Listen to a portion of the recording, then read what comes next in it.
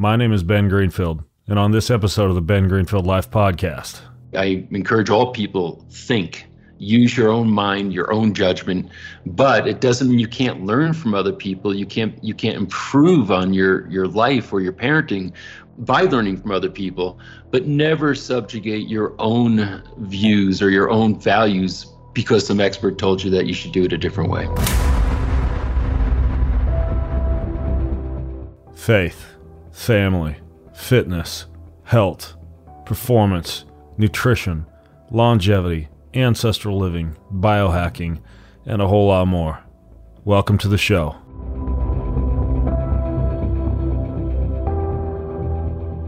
What's the problem with wine today? Well, wine is highly processed, just like our food. I like wine just the same as you probably do. I drink a glass of wine almost every evening. But here's the problem. 3 giant wine companies sell over 50% of the wine in the U.S. Over 76 additives are currently legally approved for use in winemaking. We're talking dyes, thickeners, and GMO yeast. The top 20 wines sold in the U.S. contain very high levels of sugar and alcohol. And so basically, we're drinking poison a lot of the time. That's why you wake up and have a headache and you feel blah. I can drink, I don't do it, but I can drink 2 or 3 glasses of the type of wine that I actually drink. It's organic and biodynamic. It's sugar-free. It's low alcohol. It's lab tested for purity. It's grown on small family farms. It's keto approved. It's paleo approved. It's got free shipping right to my door. It's called Dry Farm Wines. It's the best natural wine out there. They've got access to 55,000 acres of organic vineyards. All right, so a lot of these come from Europe, where there's healthy soil and dynamic biodiversity using natural wine farming. They work with 600 small family farmers, sourcing from over 600 of these small family growers, all who make their wine by hand, using things like regenerative farming, avoiding machinery. Dry Farm Wines even helps to teach them a lot of the tactics that make for better wine. They save 1 billion gallons of water with this wine, because you don't have to pour a bunch of water on wine. That makes it sweet and juicy. And we want our wine to be antioxidant and rich and tannic. And that's the way these dry farm wines are. So I call them dry farm. They don't use as much water, so it's better for the planet. Less than 1/10% of the world's wines are grown to the standards of dry farm. But they pick them out for you. They cut out all of the work for you. And so you know guilt-free when that box arrives, every single one has been screened. They got free shipping, straight to your door, free of charge, 100% happiness. That means any bottle you don't like, they'll replace it or they'll refund it. And better yet, they're going to give any of my listeners an extra bottle of Dry Farm Wines in their first box for a penny. Yep, 1 penny. Because it's alcohol, they can't sell it for free. But here's what you do. You go to bengreenfieldlife.com/dry farm wines. That's bengreenfieldlife.com/dry farm wines. And that's all you need to get started with your Dry Farm Wines adventure today. Drink the same wine I do. bengreenfieldlife.com/dry farm wines. Magnesium. I love it. I actually pop 6 a night of this magnesium breakthrough stuff because it's got all the different forms of magnesium that are out there. All right, so let me give you a list, okay? If you're irritable or anxious, if you struggle with insomnia, if you get muscle cramps or twitches, if you have high blood pressure, if you're sometimes constipated, those are all symptoms of magnesium deficiency, and just a few of them because magnesium is involved in over 600 biochemical reactions in your body. This magnesium breakthrough stuff that I use replaces magnesium because it uses 7 different forms. Most companies don't do that. So your body can actually use and absorb all the different kinds of magnesium, and you're getting the best of all the best kinds of magnesium. A lot of supplements use the cheap kinds that your body can't use or absorb, not this breakthrough stuff. And what they're going to do is a Black Friday special from November 21st to November 29th. You get Magnesium Breakthrough, but they're going to add in all of the other Bioptimizer's best-in-class products with a 25% discount.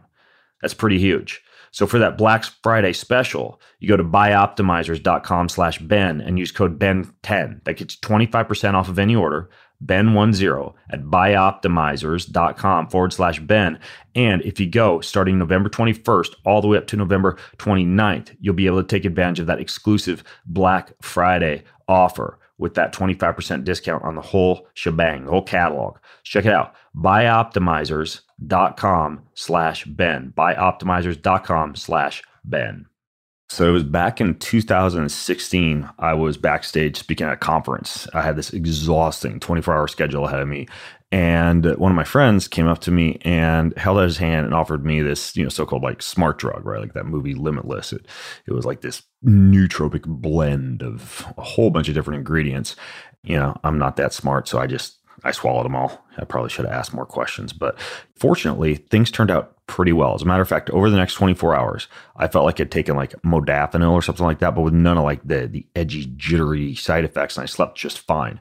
So task crushing, mind sharpening, it just fueled my brain. It felt like for the next 48 hours. Again, even though I wasn't up all night, it wasn't like a central nervous system stimulant. Turns out they brought this stuff to market about a year later, and it's called Qualia Mind. Qualia Mind. It's 28 different high purity, vegan, non-GMO ingredients that provide you with some of the best mental performance fuel on the planet.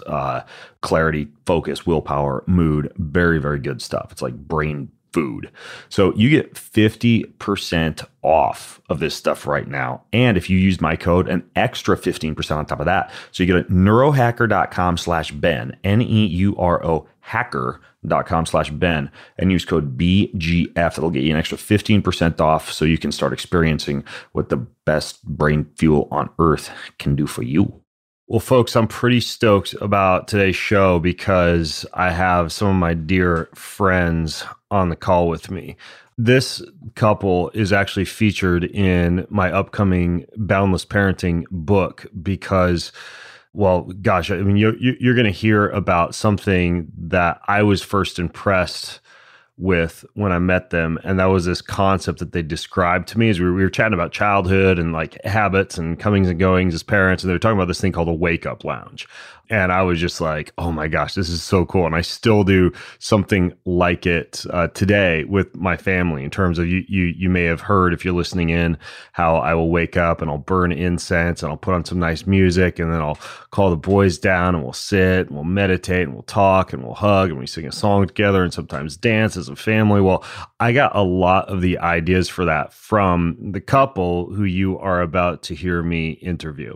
Their names are Patrick and Lori Gentempo. And Patrick, you may have seen him around before. Like he gets out there on a lot of videos. He's the host of several documentaries that you may have seen, but he's known as kind of like a philosopher slash entrepreneur. He's the co-founder and the host for a company called Revealed Films, which is the company that produces these docuseries Psychedelics Revealed, COVID Revealed, Christ Revealed, and a whole bunch of other ones that I'll link to in the show notes if you want to check those out. He's also a practicing chiropractor. I've been adjusted by him at his home before, and he's not only a talented chiropractic doctor, but he has also gone so far as to give testimony to Congress and to the White House Commission on complementary and alternative medicine. He has a TEDx talk called Unleashing the Power of Philosophy, and he's just a man after my own heart and a really, really great guy. And I would say one of the few people that outshines him, of course, is his significant other,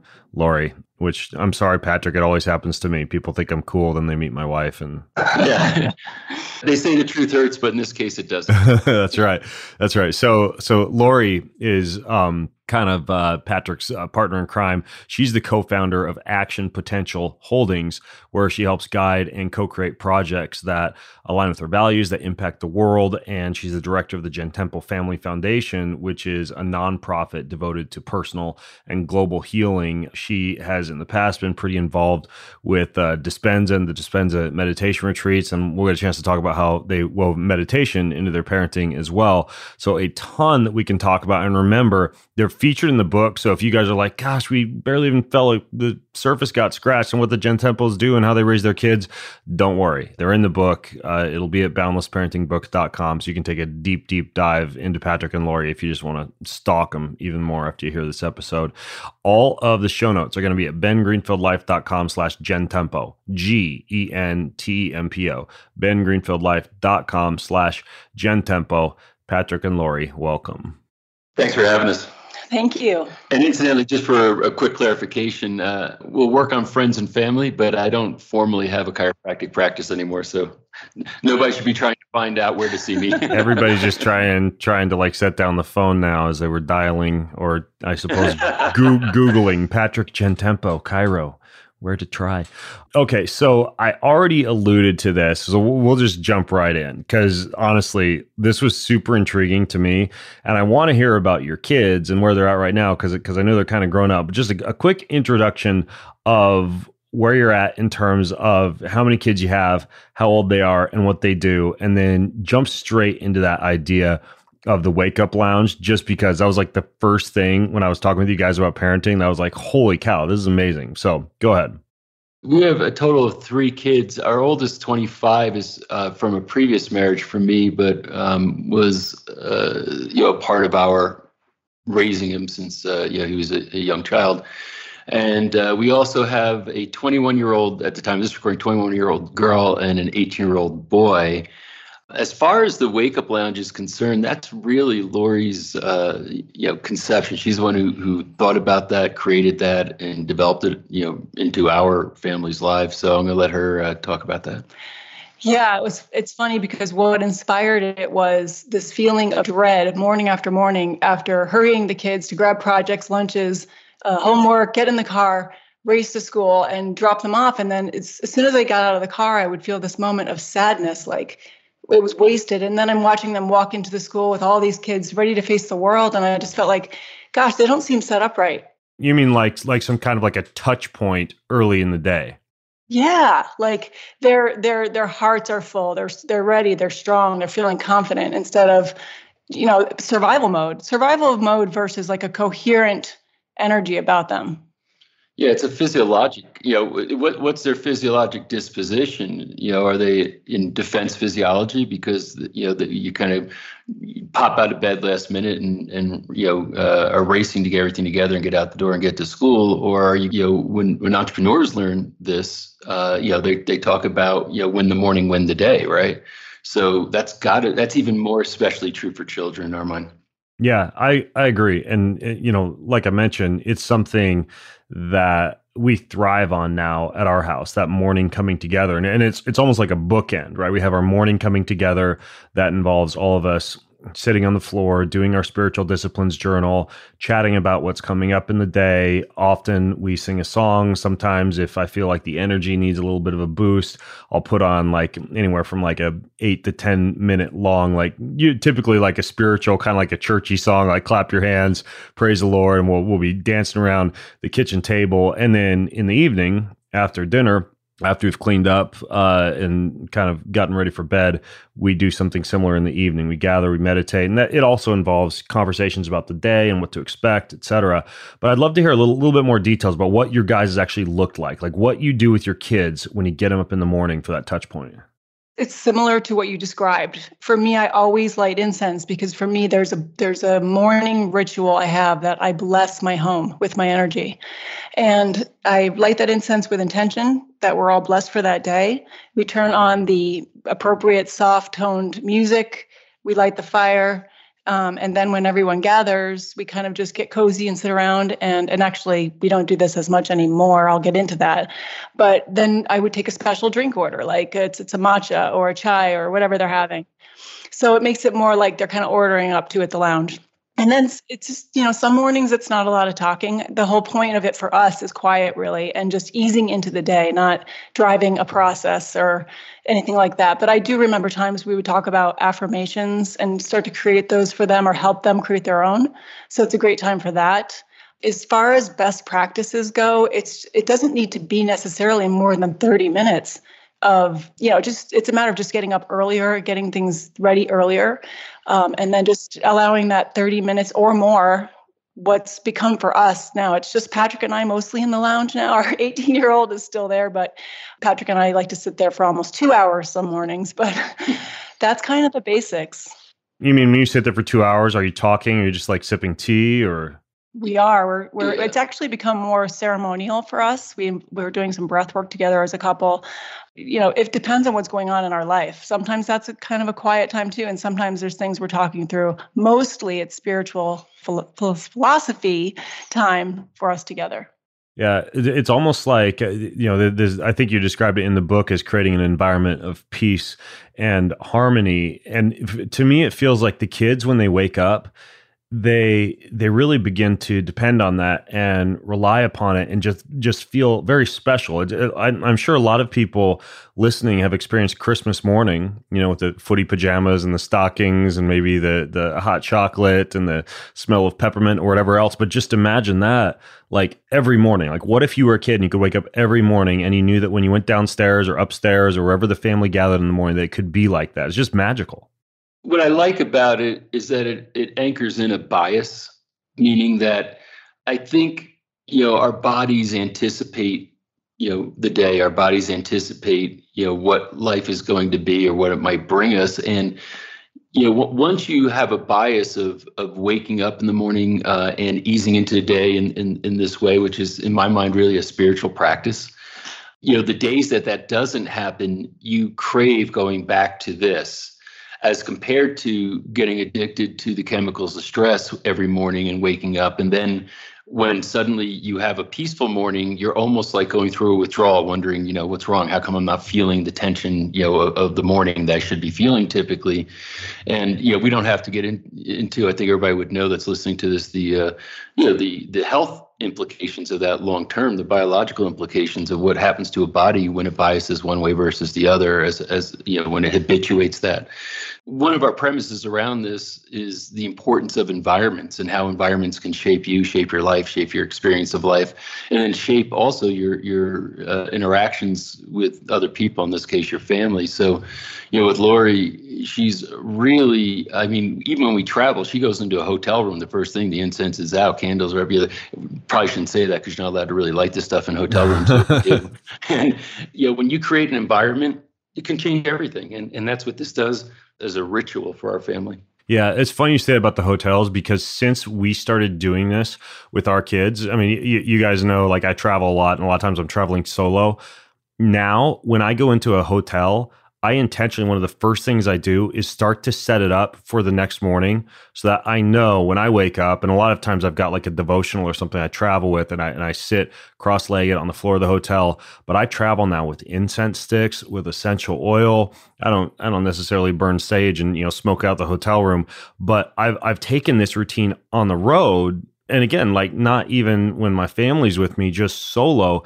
And there's something about waking up, it's just as though you were, primal human, I don't know, sleeping in a cave, and you hear the birds song and the sun shining through the cave, and it's almost like this sacred time in the morning that presents itself to you, that if you're willing to resist the phones and jumping right into the fray and the work and the school and everything else that you guys saw that your kids were getting exposed to, and you drop them off at school and they hadn't had this in the morning, it sets up this beautiful, beautiful way to start the day. And I think, and I would imagine you'd agree with me, perhaps most importantly, you're teaching your kids, when you adopt a practice like this, to actually prioritize their spirits and their souls and their bodies and their mind before they jump into the business of the day, Totally, 100%. And now, 2 of the 3 kids are out of the house. So it's interesting to watch when they go out on their own as young adults, where that leads and the impact it has. And you can definitely see how they are setting up their lives on their own as adults, and the impact this has had, or the positive impact that this has had. Yeah, like our daughter just moved into an apartment with her boyfriend last year, and sure enough, she, I didn't say a word or ask or anything, but just going to look at their apartment, she had the incense, the candles, all the things. So it was cool. Nice. Just don't tell my kids about the drink thing, because we didn't start doing that. And they're super foodies, and they're going to be ordering like orange mocha frappuccinos with cinnamon sprinkles on top, and that's going to add another 20 minutes to our wake up mornings. So the wake up lounge is, I know, one part of several of kind of the what I would say the traditions and the habits and the rituals and routines that really leapt out to me from your chapter in the book. And I'd like to talk about a few others, but I actually want to backpedal a little bit, because one of the things that really made an impression upon me when I was reading about your unique parenting approach was you kind of had like 3 main things. And I don't know if this is influenced by your background in philosophy or whatever, Patrick, but you list premises, values, and purpose. Premises, values, and purpose is that being kind of like the compass that guided you over your parenting years. And I would love to hear a little bit more about, I'd love to hear about all 3 of them, whichever one you choose as the highest priority to put first. But tell me more about the premises, the values, and the purpose. Well, the 3 are actually related to each other. And you're right. It comes from, my work as call me a practical philosopher or applied philosopher, where I use the branches of philosophy to sort through my thinking and understanding, and then try to create a non-contradictory or congruent way to approach whatever it is in life. So whether it's a business, whether it's our parenting, whether it's our health and fitness, you name any category of life, and we have premises, values, and purpose that surround it. So when we became parents, it was clear to me that we needed to take this approach towards life and apply it to our parenting. And it was quite revelatory as far as, when you start to sit down and sort these things out, saying, what are my premises? What do I believe? What am I operating from? What are my values? When it comes to this particular subject, and what's my purpose? And there is a little bit of a sequence to this, but those three things are related. Okay, so when you say the word premises, I'm kind of like nodding my head, like I kind of sort of know what that is. But how would you define premise, and what were some of the main premises that you guys wove into your parenting? So a premise is a belief element that is driving your choices and actions, whether you know it or not. We all have them, and they come mostly from our mothers, fathers, teachers, and preachers. We've picked them up along the way unwittingly. And for the vast majority of people, they don't take the time to really consciously either choose their premises or assess their premises, and they can be very debilitating. Like, don't bite off more than you can chew. Don't be something you're not. I mean, there's so many things we've heard along the way that get integrated into our subconscious that are driving us, and we don't even know that they're there. So it's important, I think, to become consciously aware of what premises or views of reality that you hold, and to once they're identified, to make sure that you're living consistently with them. Some of them are, like I said, things that maybe you picked up in a book, maybe things you picked up from a mentor. Like one of our first premises came from my mentors, Dr. Nathaniel Branden, who was Ayn Rand's intellectual heir, which is what got me into philosophy. And what he said was, and I don't know if this was his original thought, but he was the one who gave it to me. He said, no child was ever made good by telling them how bad they are. It just struck me as a truth, a fundamental truth. And we decided that we were going to consciously parent based on that particular premise. And there's other ones that we can get into if you want me to share them. So one was, no child was ever made good by telling them how bad they are, and that makes sense. I assume that you're talking about focusing on the positive and highlighting the good decisions that they make in life, rather than beating them up for the bad decisions. But yeah, you had, like, I think, gosh, more than half a dozen different premises, and I'd love to hear a few of the others that I suppose you would. I don't know, like Jordan Peterson has his 12 rules for life. Are these kind of like your guys' little rules for parenting? Yeah, these are the premises. These are our view of reality, saying these are truths when it comes to parenting that we need to be aware of. So similar to what you were saying about Jordan Peterson. Just quickly, I'll just do a quick lightning round of one of the best things parents can do for their children is love each other.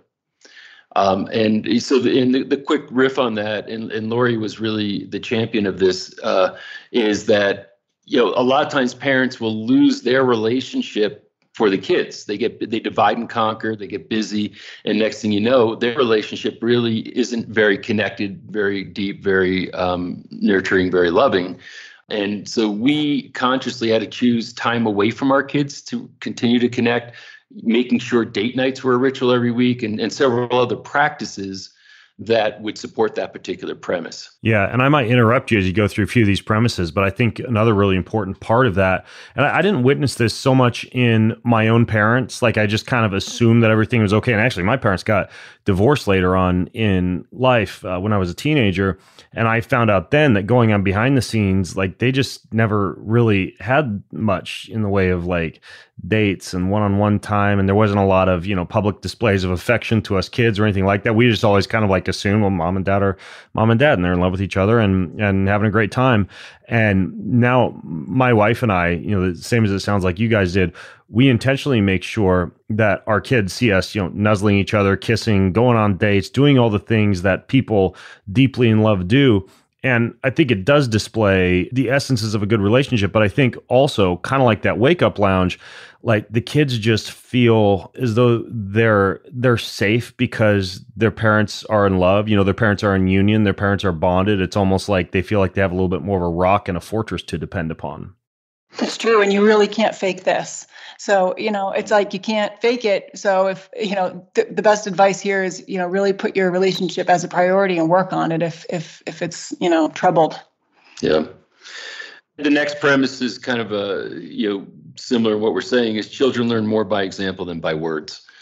And I think it's just very important that they're always watching you. They're always learning. They're always seeing, what you do. And it's, you can try to tell them that they need to work out, they need to be in shape, they need to eat, healthy, whatever it might be. But when they see you doing it and that's their entire experience on an ongoing basis, I believe that ingrains even more as far as what their behaviors are, what kind of thoughts and behaviors are anchored into them. So we try to lead by example as parents, and that was something that we're very conscious of. Yeah, what's crazy, by the way, Patrick, is I went through and ran some stats on some of the repetitive themes, some of the common threads throughout this book. And this concept, and a lot of times, and I knew these parents hadn't necessarily all talked to each other and schemed this out. This concept of more is caught than taught, that phrase was actually used by 3 different parenting couples who I don't think even knew each other, was repeated. It was like 70% of the parents in the book at some point said, essentially, your kids watch you and they pay more attention to what you do than what you say. I think one of the best examples of this is just like the phone. Right. Or screen time or whatever. Like, I know when I glance at let's say we're out at dinner with another family and I'm kind of doing that, glance at your phone underneath the table, kind of down by your chair type of thing. And I see that sideways glance from my kids. I know that all they're thinking is, oh, wait, dad tells us to be fully present, engage in conversation, and make eye contact. But it's okay for me to be looking at my phone during a dinner out with friends. That's a perfect example of what we're saying here, and there's a deeper root to that Nathaniel Branden would teach. And this is where contradictions, this whole concept of contradictions can lead to destruction. It's like if you sit with your kid and you tell them, "Hey, listen, Johnny, you always should tell the truth. It's you shouldn't lie. It's not good character to lie, et cetera, et cetera, et cetera."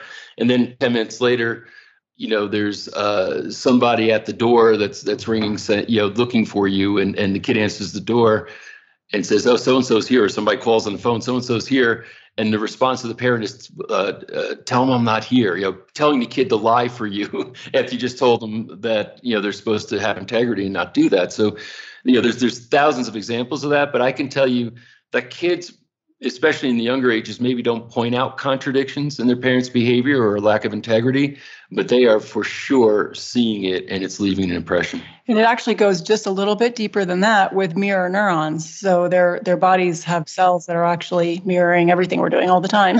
Yeah. That's a really good point. And I mean, another example would be, exercise. Like I will assign my kids workouts. I don't necessarily do all their workouts with them, but man, oh man, when they see me heading out the door to the gym, I know that they're not thinking, Dad told me I need to do 100 push-ups today, but look at him sitting around, not move. So, I anytime I have the opportunity, even if it's just like a Pomodoro break, because I'll stop after a half hour work and do 100 jumping jacks, I will literally walk out my office because I work from home, go upstairs, go by their room, by the hallway, by their room, do the 100 jumping jacks, and then in a loud voice announce something like, "Hey, I'm doing my Pomodoro break." And then I'll go back downstairs, just because I know that goes way farther than me telling them to, stop every once in a while, do some push-ups during your homeschooling, guys.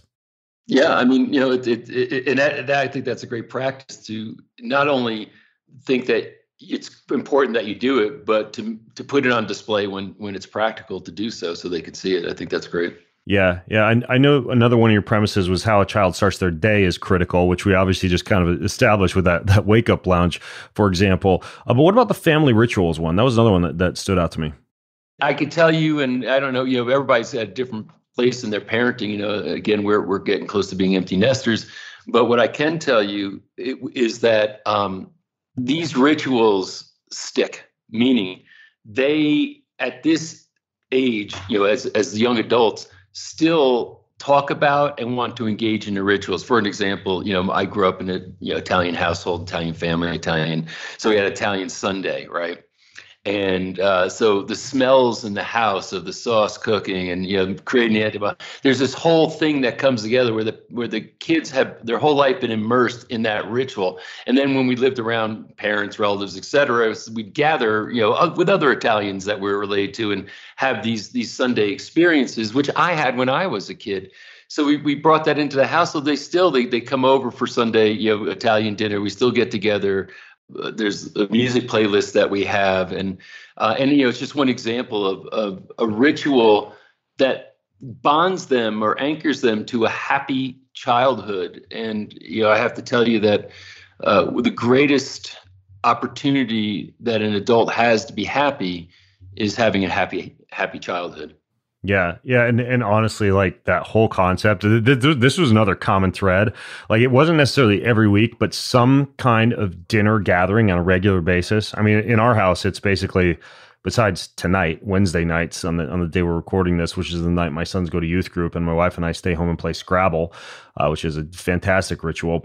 We have these glorious family dinners every night. I think, I've talked with you guys about this before, but it comes up over and over again. I think what you kind of mentioned, this has come up a couple of times regarding even something as seemingly insignificant as the smell and the aroma of food, and that being tied via the olfactory receptors into this sense of belongingness and love.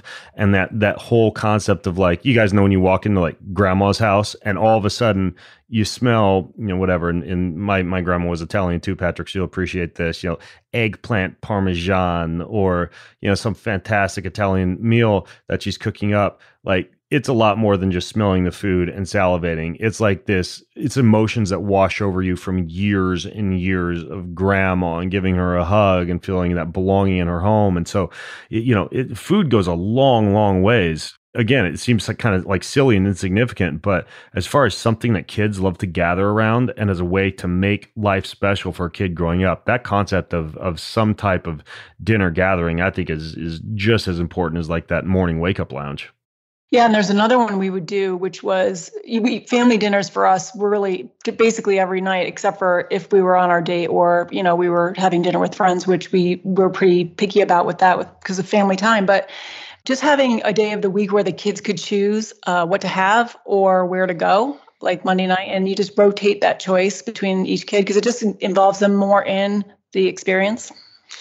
Yeah, they had like their favorite restaurants, and it started out, Monday nights was we all go out to dinner, as a family, and they'd argue over, where they wanted to go. I want to go here, I want to go there. So finally, we just said we're going to rotate the decision every Monday. It's the next person's turn to choose, and they still remember that, from when they were young kids, that how fun it was to go out Mondays and whose turn was it to pick the restaurant. So. These things seem sort of inconsequential or maybe cute or trite, but the reality is they've got long, lingering effects on these kids into adulthood. Regarding the dinners, did you guys ever do the one-on-ones? What I mean by that is like we'll schedule times during the month. Typically, we're really doing like once a month now because we have some family dates out and about on this town. But once a month, I'll take one son to one restaurant and Jess will take the other son to another restaurant. Or sometimes we'll both go to the same restaurant, but I'll call ahead and request tables in separate areas of the restaurant. So we do these like one-on-one dates because the conversations with the kids are way different one-on-one versus when they're with their other siblings. But did you guys do much in terms of the one-on-one time? We actually not only did it as a rhythm in our life, so it was another of those rituals, but we still do it. I mean, at this point, even it's more important now than ever. Yeah, and very meaningful. So yeah, when my kids were little kids, we'd have we'd take them out to dinner like a daddy-daughter date, and sometimes it was a whole day. Yeah, with one kid, just spending the day. And fortunately, as an entrepreneur, I had a lot of control over my schedule, so I had the flexibility to say I'm booking out Wednesday and I'm going into the city with my daughter for the day. And sometimes it was a trip for a couple of days. Of course, the $1 million question I got to ask you guys, since you're ahead of me with a 24-year-old, a 20-year-old, and a 17-year-old, are you still paying for the meals, or do the kids break out the credit card now? Well, they offer to. We let them pay coffee and tea and things like that, but not usually dinners. Not yet. Yeah, they and to Laura's point, they actually do offer, but at this point, it's still sort of like, the tradition. I'm taking them out, and we sit. And I'm sure there's going to be a shift at some point where they're taking me out. But they do take grandma out. They're allowed to pay for grandma's meals. Yeah. All right. So this next premise may rabbit hole a little bit, I sense, but you have one about education. Tell me the education premise. We traveled a lot, so we have a few premises around this. But what we came to the conclusion, this one, is that the most important education a child gets is outside of school, not inside of it.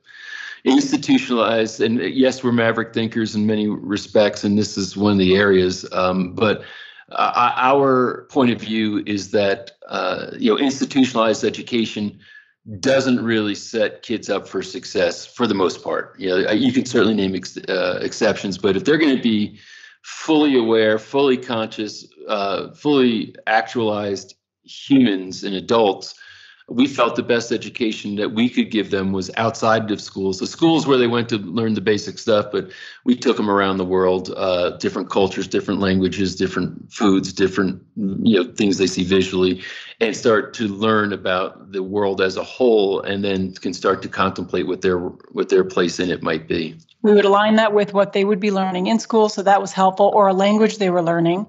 And we would also make sure that we would give them some money, like local money, and give them the opportunity to exchange money. And that's an entryway into the conversations about the economy or money or whatever's happening in that place. What mattress do I sleep on? Well, I'm picky. I'm very picky. I wanted a mattress that blocks EMF, that increases deep sleep cycles based on my actual measurements, that actively cools my body even if I can't use one of those fancy bed top cooling thingamajigs, accelerates recovery, something my wife likes and I like, something that doesn't off-gas a bunch of chemicals, something that is designed using your health in mind and nothing else. No fancy bells or whistles or Wi-Fi or gadgets or springs or anything. Okay, this is like sleeping on the most natural surface imaginable. They've even done what's called dark film microscopy on people's blood cells when they sleep on this mattress, and it actually allows your blood cells, your freaking blood cells, to return to a natural free-flowing state. That allows your bloodstream to optimize the oxygen flowing through your body, improves your body's nighttime recovery cycle, improves your sleep quality. Sleep is so important to me. You know that. I'm super picky. I don't just sleep on stuff because people give it to me. I sleep on stuff because I do the research, and this mattress is top of the top. Essentia, ESSENTIA. You go to myessentia, MYESSENTIA, myessentia.com/Ben Greenfield. Use code BENVIP. That'll get you an additional $100 off your Essentia mattress. So myessentia.com/Ben Greenfield and use code BENVIP. I don't know if you guys have ever tried resistant starch. You get it from like green bananas or rice that you've cooled and then cooked again. But basically, it is something that's amazing food for the gut and has some really, really beneficial effects on regulating blood sugar, on digestion, on mood, on sleep. Now, a lot of prebiotic fibers fall short in terms of their actual ability to be able to lower your blood sugar dramatically or give you those type of effects. But there's one that's actually been studied. It's a resistant starch fiber mix. It's clean, it's vegan, it's a gut health booster that's specifically designed to nourish the healthy bacteria in your small intestine. It's called SuperGut. And in a placebo-controlled clinical trial, the SuperGut resistant starch shake was proven to reduce hemoglobin A1C, which is a 3-month snapshot of your blood sugar levels, by 0.7% over 12 weeks. The resistant starch fiber mix lowered blood sugar 22 to 42% after a meal. That's pretty good to know, especially coming up with all this holiday eating. You add 1 packet of it to your morning coffee or your smoothie. That gets you 8 grams of prebiotic fiber to your morning routine, makes it super easy. It tastes really good, and it just solves all these issues with getting access to a good quality source of prebiotic fiber that actually has the effects on your blood sugar, your mood, your appetite, satiety, your sleep, etc., that folks are really looking for when it comes to resistant fiber. So if you haven't experienced what it feels like to have more resistant fiber in your diet or resistant starch in your diet, then SuperGut's the way to go. They're going to give all my listeners 20% off. You go to supergut.com/Ben and use code Ben20 for 20% off your first purchase of the Supergut Gut Balancing Fiber Mix. That is supergut.com/Ben and use code Ben20. Now, when I interviewed our mutual friends, John and Missy Butcher, they talked about how their kids went to public school. And I think Missy had to go in and make special requests to be able to pull the kids out during times when they normally would have been required to be in school to get the family out to travel. And eventually, I think she actually had pretty good blessing for most of the school, the teachers and the principals, to be able to do that because they saw how their kids were evolving so much from that travel. Were you guys kids public school and you kind of run into the same thing? Yeah, that's correct about Missy. We've been friends with them for, our daughters, our sons are 2 weeks apart, so 20 years, whatever. A lot of our world travel was with them. Yeah. Oh, wow. So I learned a lot from Missy in terms of how to go about that. And it was easier once we moved to Park City because somehow they're wired differently here than New Jersey. But it's an issue. It's a real issue, and they don't take kindly to it. But I think ultimately in the end, the kids ended up not wanting to be in school anyway. So we had to shift completely out of the school system. Our basic history on this is that we've done private schools, we've done public schools, and we've done homeschool. We did it all. Oh, and it's kind of like, there's a season for everything. And there was a time when we weren't really feeling great about the public schools, so we put them into rather expensive private schools, and they spent some years there. But then we felt like, okay, that wasn't quite right for them. We moved to Park City and the different school systems. We put them in public school here. But my friend Richard Rossi said something, because we're really laboring over, do we homeschool them now? They basically called, and this was, I think the Butcher kids instigated this in our kids, because we just got back from Australia. They're like, hey, we want to go to Freedom University, meaning homeschool, which was FU for short, right? And I've never heard that before. That's great. That's where our kids have a degree from. Our kids are graduates of FU. Oh So, my gosh, I'm gonna tell my kids that tonight at dinner, by the way. So anyway, what happened was, and we were kind of laboring because, of course, a parent sweats this one, saying, geez, if my kids come out of school and then, can they go to college, and does it limit their choices? And, if we homeschool them, et cetera, et cetera. And, but our gut, our instincts were telling us, it's just, I'm looking at what's happening to them, and it's adverse. It's not supportive. And Richard Rossi, who's a friend of mine, an entrepreneur, who does big education programs for high performing, high school kids, and gets them on varying career tracks. And I said, let me give him a call. And I'm thinking, he's kind of more conservative, traditional. And when I called him up and said, we're kind of weighing this decision out and pulling the kids back out. They're in high school in 8th grade. I think my daughter was a sophomore. My youngest son was 8th grade. My oldest was already in college at that point. And he said, well, first of all, I congratulate you for even considering it and thinking about it. Second, I did homeschool, my kids for a couple of years, which I was shocked when I heard that. He said, but third, here's how I make the decision. The most important thing a kid needs to develop in their life is self-confidence.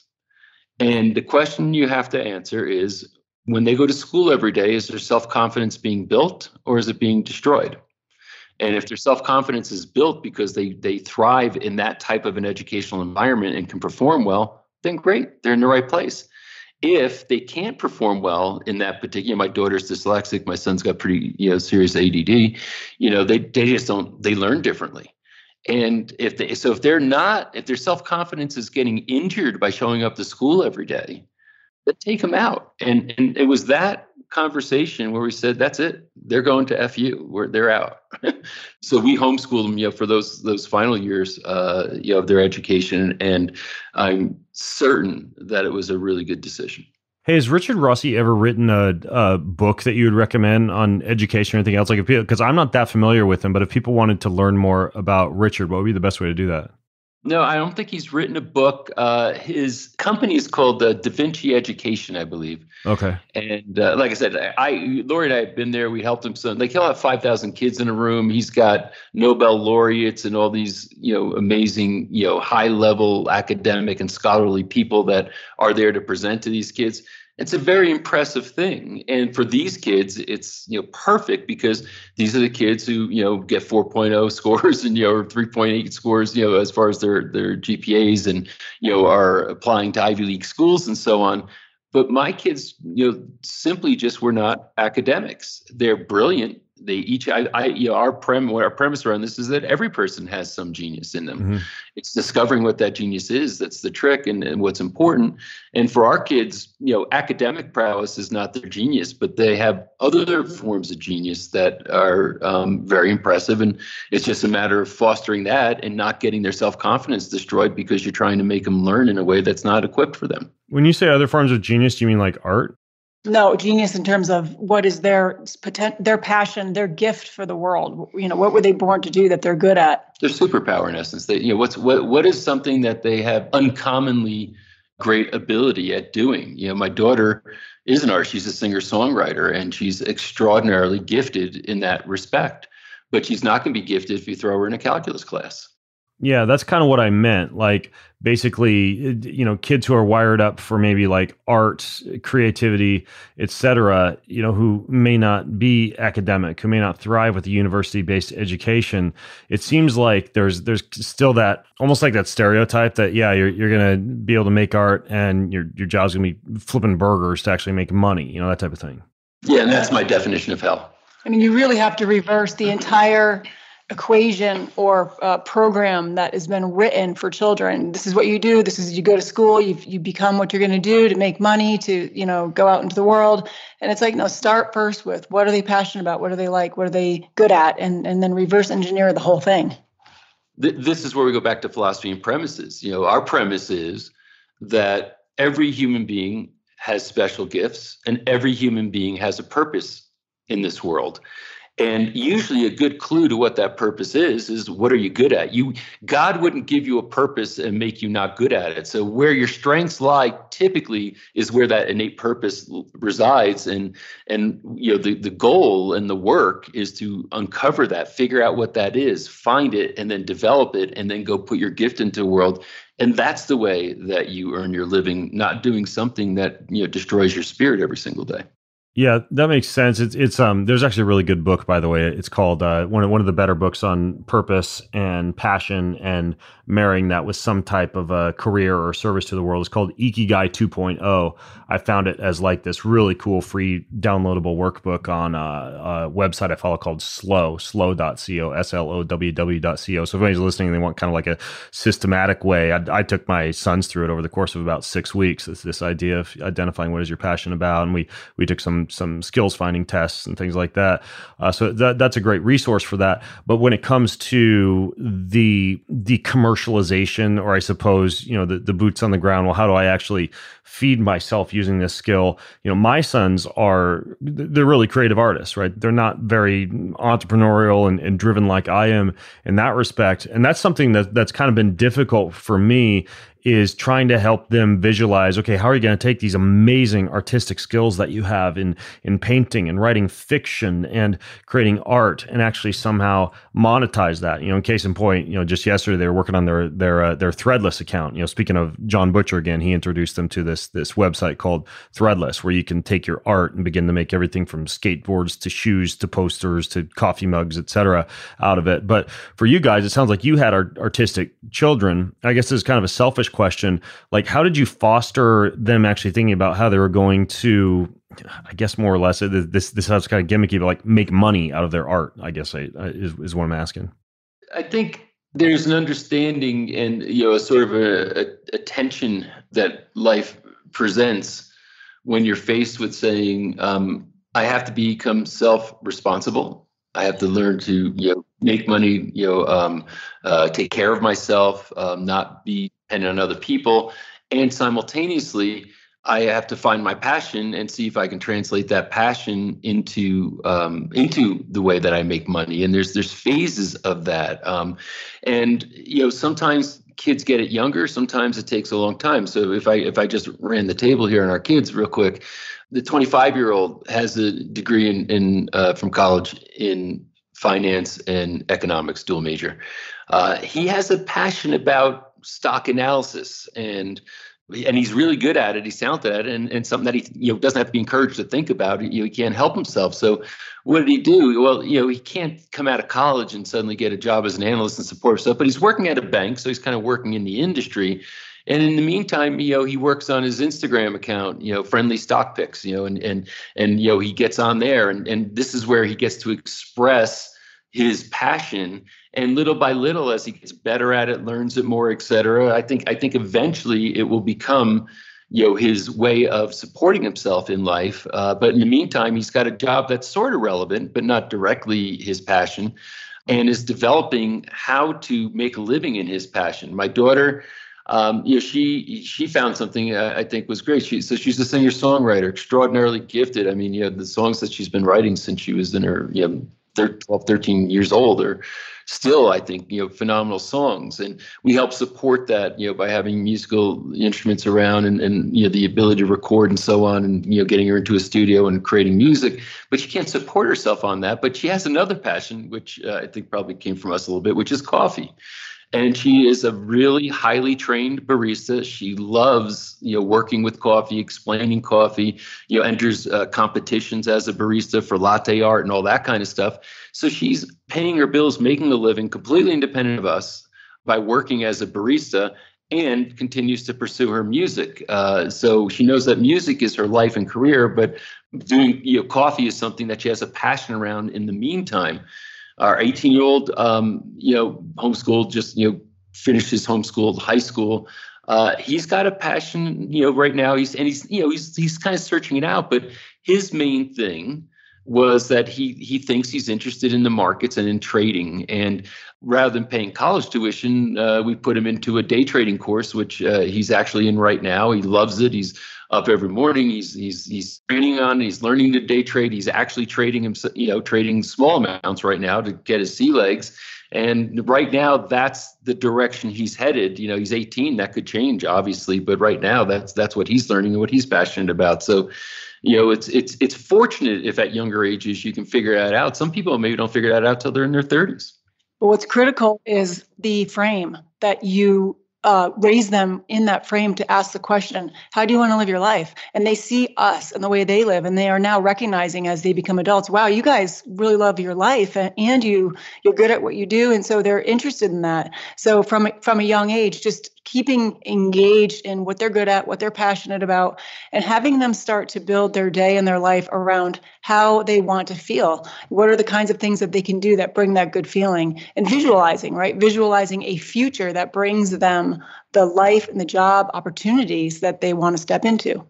Yeah, and related to your daughter Antoinette's love for coffee, I mean, she's always going to have a job if she knows how to make magic with the most popular drug on the face of the planet. Talking about opening a coffee shop because of that. So yeah, it is kind of funny because that's exactly what my sons talk about. And like, I grew up with a dad as a gourmet coffee roaster. My brother and my dad used to go to the like the barista competitions where you'd flip the espresso. Anyways, though, so I'm intimately familiar with the love for coffee, and it's a big thing in our house too. And my sons, they actually, one of the things they've listed that they're super interested in doing is opening up like an art studio / coffee shop. So I wouldn't mind that. I have a place to hang out in my happy place. Exactly. And incidentally, you wonder how much influence you have. Like, I love music. I love rock and roll. It's like a passion of mine. And so, and passion is one thing, but I'm really not that talented. I mean, we have guitars and amps and piano and drums, everything, in his house. They always have set up. And so now it has to be a hobby because I just don't. It's not like a God-given gift I have. It's just something I enjoy doing that I'm not particularly good at. But my daughter, on the other hand, sitting in my lap when I play piano with her on my lap and sing songs to her, she has a gift. So for her, it's turned into a career. But coffee also, being coffee geeks, we have a whole setup. We fresh grind every morning. We source beans from all over the world. We do that whole thing, and that's a part of that morning lounge, that wake up lounge. That's a part of the ceremony that gets the lounge started. Not that we give it to our kids when they're young, but for us, and we made them other drinks. But so you never know how much of that wears off and they just find the passion, or how much of it was innate in them. I don't know. Yeah. My other two kids, are indifferent to coffee mostly, but my daughter found a love of it. So it's just finding what that is. Yeah, and I seem to recall you and I'm pretty sure that we broke out the band at a random restaurant in Park City one evening where there was a piano and a guitar. And I remember when I visited your house once, I was like, yeah, that was actually a lot of fun, and I was actually extraordinarily impressed with your guitar playing and singing. I'm working on it. I'm working on it. I know we were just in Nashville. I'm actually heading back down to Nashville to cut an album pretty soon in the whole the praise and worship music genre. So I'm still working on it. Okay, so another question related to education. You had your kids, I don't know if all of them, maybe it was just one of them, but you had them read Atlas Shrugged, which is that's over 1,000 pages, I think. I've never read the whole thing, but tell me why on earth you would have had your kid read Atlas Shrugged. It's an 1,100-page book. It was published in 1957. It is still in publication today after all these years. Most people look at it kind of as a, they almost wonder if Ayn Rand, the author, was some type of a clairvoyant, and no, she just knew how to think and understood premises and how they would play out. And Reader's Digest in their survey found that it was the second most influential book in the world after the Bible. Number one was the Bible. Number two was Atlas Shrugged, ironically.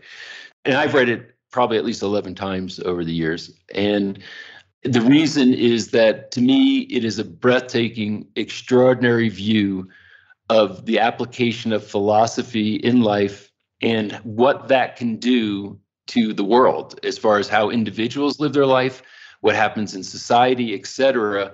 It is just this epic novel that once you read it and understand it, it's they call it philosophiction, right? Where it's a fictional story where philosophy is expressed. It's just an achievement to finish that book, and it's the book that has had the biggest impact on me. As a matter of fact, when Lori and I met, I gave her a copy to read, and it was almost my vetting process. I wanted to see how she responded to the book, and that would tell me if we were right for each other, and it turned out rather well. So I figured if it worked for my wife, it would work for my kids too. No, just kidding. But it's an achievement to finish that book and actually understand or digest it. And so I just said, hey, I'm going to put a prize on this. If you can read the book and then pass an oral exam with me, you get $500. And so our oldest kid had done that, read it. We had a conversation, and it really helped shape his thinking and gave him confidence in his thinking. My daughter has started. She's not through it all yet. And my 18-year-old, I think he'll get in gear at some point with it also. So I don't force them to read it, but I try to incentivize them to do so. And by doing so, I think it can have a massively positive impact on their life. Quick practical question: the oral exam that you mentioned in the book, and I know you also give them that $500 reward, but I'm constantly going through a book with my sons. What we do is I assign a book for the month, and we tend to do 1 to 2 chapters each night before dinner. So every night we gather, the whole family knows, 7 p.m. We're in the kitchen. At that point, the people who have been assigned to a certain dish at dinner during our morning gathering actually have already kind of started into their dish and prepared it. But then at 7, we meet to review the chapter or chapters of the book that we're going through as a family. Typically, it's like a 5 to 10 minute discussion. And then for the bigger books that I know are super meaningful, what I'll have at the end of the month is a paid book report where, they can have the discussions with dad in the evening, but then if they complete the book report at the end of the month, they'll typically get paid. Usually it's like $100, $200, around in that range. When you're doing something like an oral exam with your kids, you just kind of asking them questions about what they read in the book, or did you have any type of formal structure to the way that you have them do an oral exam about the book?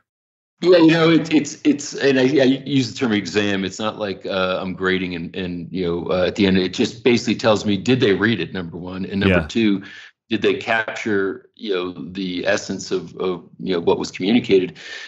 So it's just a discussion, which I have them mostly read. I'll prompt with questions. So it's more like an oral interview. I'm interviewing them about the book, and I want to see if they can, if they understood it, if they could communicate it, and if they did, then I know they read it and it was they did what they were supposed to do. Yeah. Okay. Got it. There were a couple other premises that you list that appear within the book, and I'm going to leave people with a little bit of a cliffhanger as far as a few of the additional premises, because I would be remiss not to bring up the topic of meditation during the time that we have. I know, Lori, that you've been pretty involved with Dr. Joe Dispenza, and I'm curious how you guys wove that or other forms of meditation into your parenting. you're correct that that's my background. And I think it began with ourself, right? It always begins with us personally. So Patrick and I each building our own meditation practice was key. My son even reminded me of a time that he got really angry when he was really little and told me he was going to go run away. And then he came back to see if I was, upset or, whatever. And I was in my room meditating, which just made me laugh. And it's a solid way as a parent to keep sanity, other than red wine, which we called patience in a bottle. But it's really how we build our whole life. We build our whole life now around the principles we've learned through meditation, and specifically Joe Dispenza is one of our favorites, in terms of really creating the space in the mind, soul, body to, have the coherent brain and heart to live your life from. So bringing that into parenting meant and has meant we become the person who is centered and can listen to them and can be natural in the way that we are as a human, so that they can observe that, right? And have this beautiful relationship as they get older. We have teenagers who don't want us to leave town still. They want to hang out with us all the time. Our teenage years weren't a stress. And as they become young adults, I can say, I love my relationship with each kid. And I think it's based in the fact that meditation has been such a huge part of our life. Now, when it comes to the practicalities of meditation, I'm kind of curious how you actually do that. Like, did you take your kids to an actual retreat after which they'd keep on practicing certain elements of what they learned there on a daily basis? Or did you have some other approach? Yeah. So in this case, we did do a 7-day, week-long, Dispenza meditation retreat, which at the time I was working at or volunteering, whatever you want to call it, assisting. And my kids came with me. We all went as a family, so actually my daughter's done more than one. But yeah, that's how you do it. In our case, they came to the event, they had the experience and were in the energy of it. And that 7 days for our daughter especially was transformative, because she was able to, and I think it was in a very specific walking meditation that he had them doing, that she was able to really see her future as a singer. And she saw some of her issues with anxiety were able to come up, and she was able to, there was a great, beautiful space between her and her anxiety, and she could see that she could make choices in her life around this. And there were many other things she got. But in our case, it was that, and then also just teaching them how to bring that practice into their life. So our daughter does meditate. I can't say that our sons do. I think our oldest has definitely tried and trying. And the 18-year-old, not so much, but he is really working on manifesting and his mindset and starting his day the right way. So we're getting there. Now, as far as the Joe Dispenza retreats, if people were interested in bringing one of their kids to something like that, is there like an age range that you think is appropriate, or? He does a specific kids event. Everything's on his website. So the kids event, I think, is really, highly recommended. In terms of the week long, I've seen young kids there. I think 7 or 8. I mean, as long as they can sit still, listen, pay attention, and do meditation, they can go. And I've seen these kids out on the walking meditations with their headphones on, and they're just I'm in tears seeing their commitment to walking through this with 1,000 other adults. It's beautiful. And he really honors children. That's really cool. I've been interested in taking my wife to one. Yeah, I hadn't thought about taking my sons, but it's kind of like on my radar. I've wanted to go to one ever since you guys have been telling me about them, but maybe I'll just make it a family event. I don't know. You think that'd be appropriate to bring like Jessa and my sons who are 14 now? Absolutely. Because then you come home as a family, you're transformed. Transformation happens because it's 7 days long. You can't not leave a different person. Yeah. And so if you're changed, that's one thing, and that's great. But to have the whole family go in and come home with that energy between you, it's beautiful. Okay. Cool. I'm adding that to the list. I always take notes about calls to action post podcasts. I always wind up every week, interviewing a few people a week with a whole checklist of stuff to look into. So thank you. I was kind of remiss to ask this question. It's probably the last thing I'm going to cover with you guys, but there is a part of the book where you say, don't subjugate your inner knowing to external experts who don't know you, your values, or your child. And the reason I was a little bit nervous to bring this up was because obviously we're talking about a book on parenting in which you're reading about external experts who don't know you, your values, or your child, and trying to get information from them. So tell me about that, and if there was a specific scenario or example from your own parenting in which that really fleshed itself out. And I'm hoping, to your point about the book and our chapter at least, is that we're giving ideas and suggestions. In other words, we're saying it's important to have premises. We're not telling you what your premises should be. We're saying it's important to have values, but we're not telling you what values you should have. And to me, the whole point is, with education and raising children and so on, is, our premise around this is we want to teach them how to think, not what to think. That's what I think this is really about. There's so many self-styled experts out there who have agendas. I mean, I'm horrified, quite frankly, with some of the things I'm seeing today, and some, school boards, how they get together and what they're trying. They have an agenda for these children, as if, and there's a battle right now between saying, are these students to be brought up by the state, or are they to be brought up by the parents? And are the parents supposed to have the influence over, how these kids are brought up?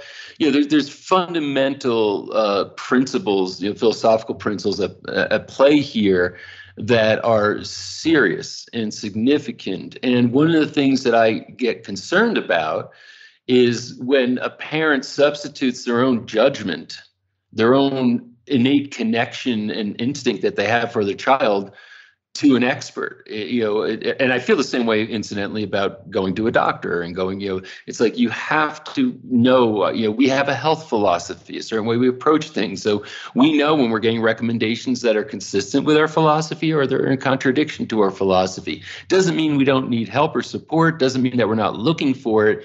But I've got to start with, who are we? What are our values? That's why it goes all the way back. If I know our values, our purpose, and our premises, now I can read a book like your book, Ben, on this. I can go through it and I can see the things that I relate to that would be supportive and help me and advance me in my agenda as a parent. And I can also look at the other things and say, that one's not for me. Doesn't mean they're bad. Doesn't mean they're wrong. It's just not for me.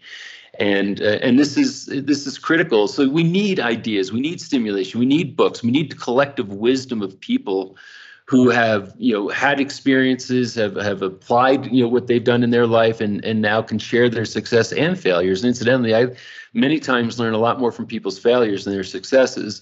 So they can share all that, and then I can take from that, but I am the responsible party. I don't subjugate my judgment for somebody else's. That's what it means to be self-responsible. So you can tell I'm a bit passionate about that as a particular point of view. I encourage all people, think. Use your own mind, your own judgment, but it doesn't mean you can't learn from other people. You can't improve on your life or your parenting by learning from other people, but never subjugate your own views or your own values because some expert told you that you should do it a different way. And I would only add to that, think and feel your own intuition as a person, and teach your kid to feel their intuition. It's what's natural. How does nature occur around us? Look outside. There's no straight lines in nature. How does a tree, lose its leaves? It's just trusting a little bit the process of being a human and really being able to use your heart to guide you in decisions and not becoming a program. Yeah. It's interesting because this book has advice, obviously, from like 30 different parents. And there's, parents do different things from a nutrition standpoint, from a sleep standpoint, from a discipline standpoint, from an education standpoint, for travel, like you name it. But what I've been telling people, as I'm getting close to releasing this book, is just read it, pick from the best of the best, sit with what resonates with you. Because if you try to pick up every last parent's habits and weave them all into your own parenting routine, A, you're going to have no time left in the day, and B, you're going to be pulling your hair out trying to squeeze in, Brian Johnson, Liver King's morning kettlebell workout that he does with his kids, and to, Joe DeSena's, wrestler coming over to train your kids at 4 a.m. in the morning, to the Jen Tempo's wake up lounge. Like, you can't do it all, but you want to choose the stuff that resonates with you. And then definitely read the common threads, because in the common threads, you come across a lot of the stuff that's similar to your guys' premises. More is caught than taught. Prioritize family dinners. Schedule one-on-one dates and make them intentional. be present at the dinner table, et cetera, et cetera. Like there are certain things, kind of like nutrition. It's like no matter what diet in all these blue zone hotspots and areas of centenarians that you look at, there are common threads. Like you eat together, typically, you know, almost no vegetable oils, very low levels of starches and added sugars, you know, food that's as close to nature as possible, some type of tea or coffee or highly tannic or polyphenol rich drink consumed on a daily basis. So it's like no matter whether you're following the macronutrient ratios or whatever else, there's certain key threads that you follow. And so if you approach your parenting your parenting recipe, your parenting cookbook like that, then I think it's a really good way to go. And you guys contributed a great deal of wisdom to this book. So I guess I just want to end by saying thank you for your contribution, and I can't wait to unleash your wisdom upon the world here. Thanks, Ben. I'm really glad you're doing this because I think it's overwhelming to be a parent. And I think we have to watch out for perfectionism and trying to have perfect kids and us be perfect parents. It's just not realistic. So I think it's great, your style and approach for doing this. And thanks for having us. Yeah, I mean, there's a lot of important topics that you cover. And I don't know that there's a more important topic than parenting. It literally, you know, the responsibility, hey, if we screw up our own lives, it's one thing, but, you know, we screw up the lives of other people, that becomes a problem. And people who are willing to engage in and take seriously the concept of parenting, but at the same time, have a lot of fun. It should be the most fun thing you ever do in your life, quite frankly, but understand that it is important. And I have to say that I didn't have the opportunity. Like there were books on parenting, some things we had references to, but nobody put together something comprehensive like this that didn't come from an academic, you know, an ivory tower scholar, but literally real parents in the real world living it every day. I think this book is going to be revelatory and should have a massively positive impact. So, number one, thank you for including us, and number two, congratulations. It's quite an epic effort you put into this. Awesome. Well, the show notes for today are at bengreenfieldlife.com/gentempo, GENTEMPO. So bengreenfieldlife.com/gentempo. The book's at boundlessparentingbook.com. Patrick, Lori, thanks so much for coming on the show. Thanks for having us. All right, folks, I'm Ben Greenfield, along with Patrick and Lori Gentempo from bengreenfieldlife.com. Have an amazing week. All right, this is cool, but you want to pay attention because it's coming up right around the corner on Friday, December 2nd. You're going to get a chance to join me and some really powerful healing physicians down in Sarasota, Florida. This is a live event. It goes from 8 a.m. to 5 p.m. I'll be there. My friend and a brilliant former podcast guest, the Dr. Strange of Medicine, Dr. John Lawrence, is going to be there. HBOT USA, Dr. Jason and Melissa Saunas are going to be there with their hyperbaric oxygen therapy. Brian Richards of Sauna Space, Harry Paul, one of John's friends who I recently met, who's also an amazing healer, for an event that's super unique. It's all based around the elements: earth, fire, air, and water, with a ton of treatments and technologies and modalities and very unique biohacks that you're going to get exposed to during the entire event. Basically, what I mean by that is when it comes to air, you're going to learn about hyperbaric oxygen and ozone and air filtration, everything you need to know to upgrade your air. When it comes to earth, pulsed electromagnetic field therapy, earthing, grounding, a host of other ways that you can use the power of the planet to enhance your health, your sleep, your recovery, your muscle gain, your fat loss, a lot more.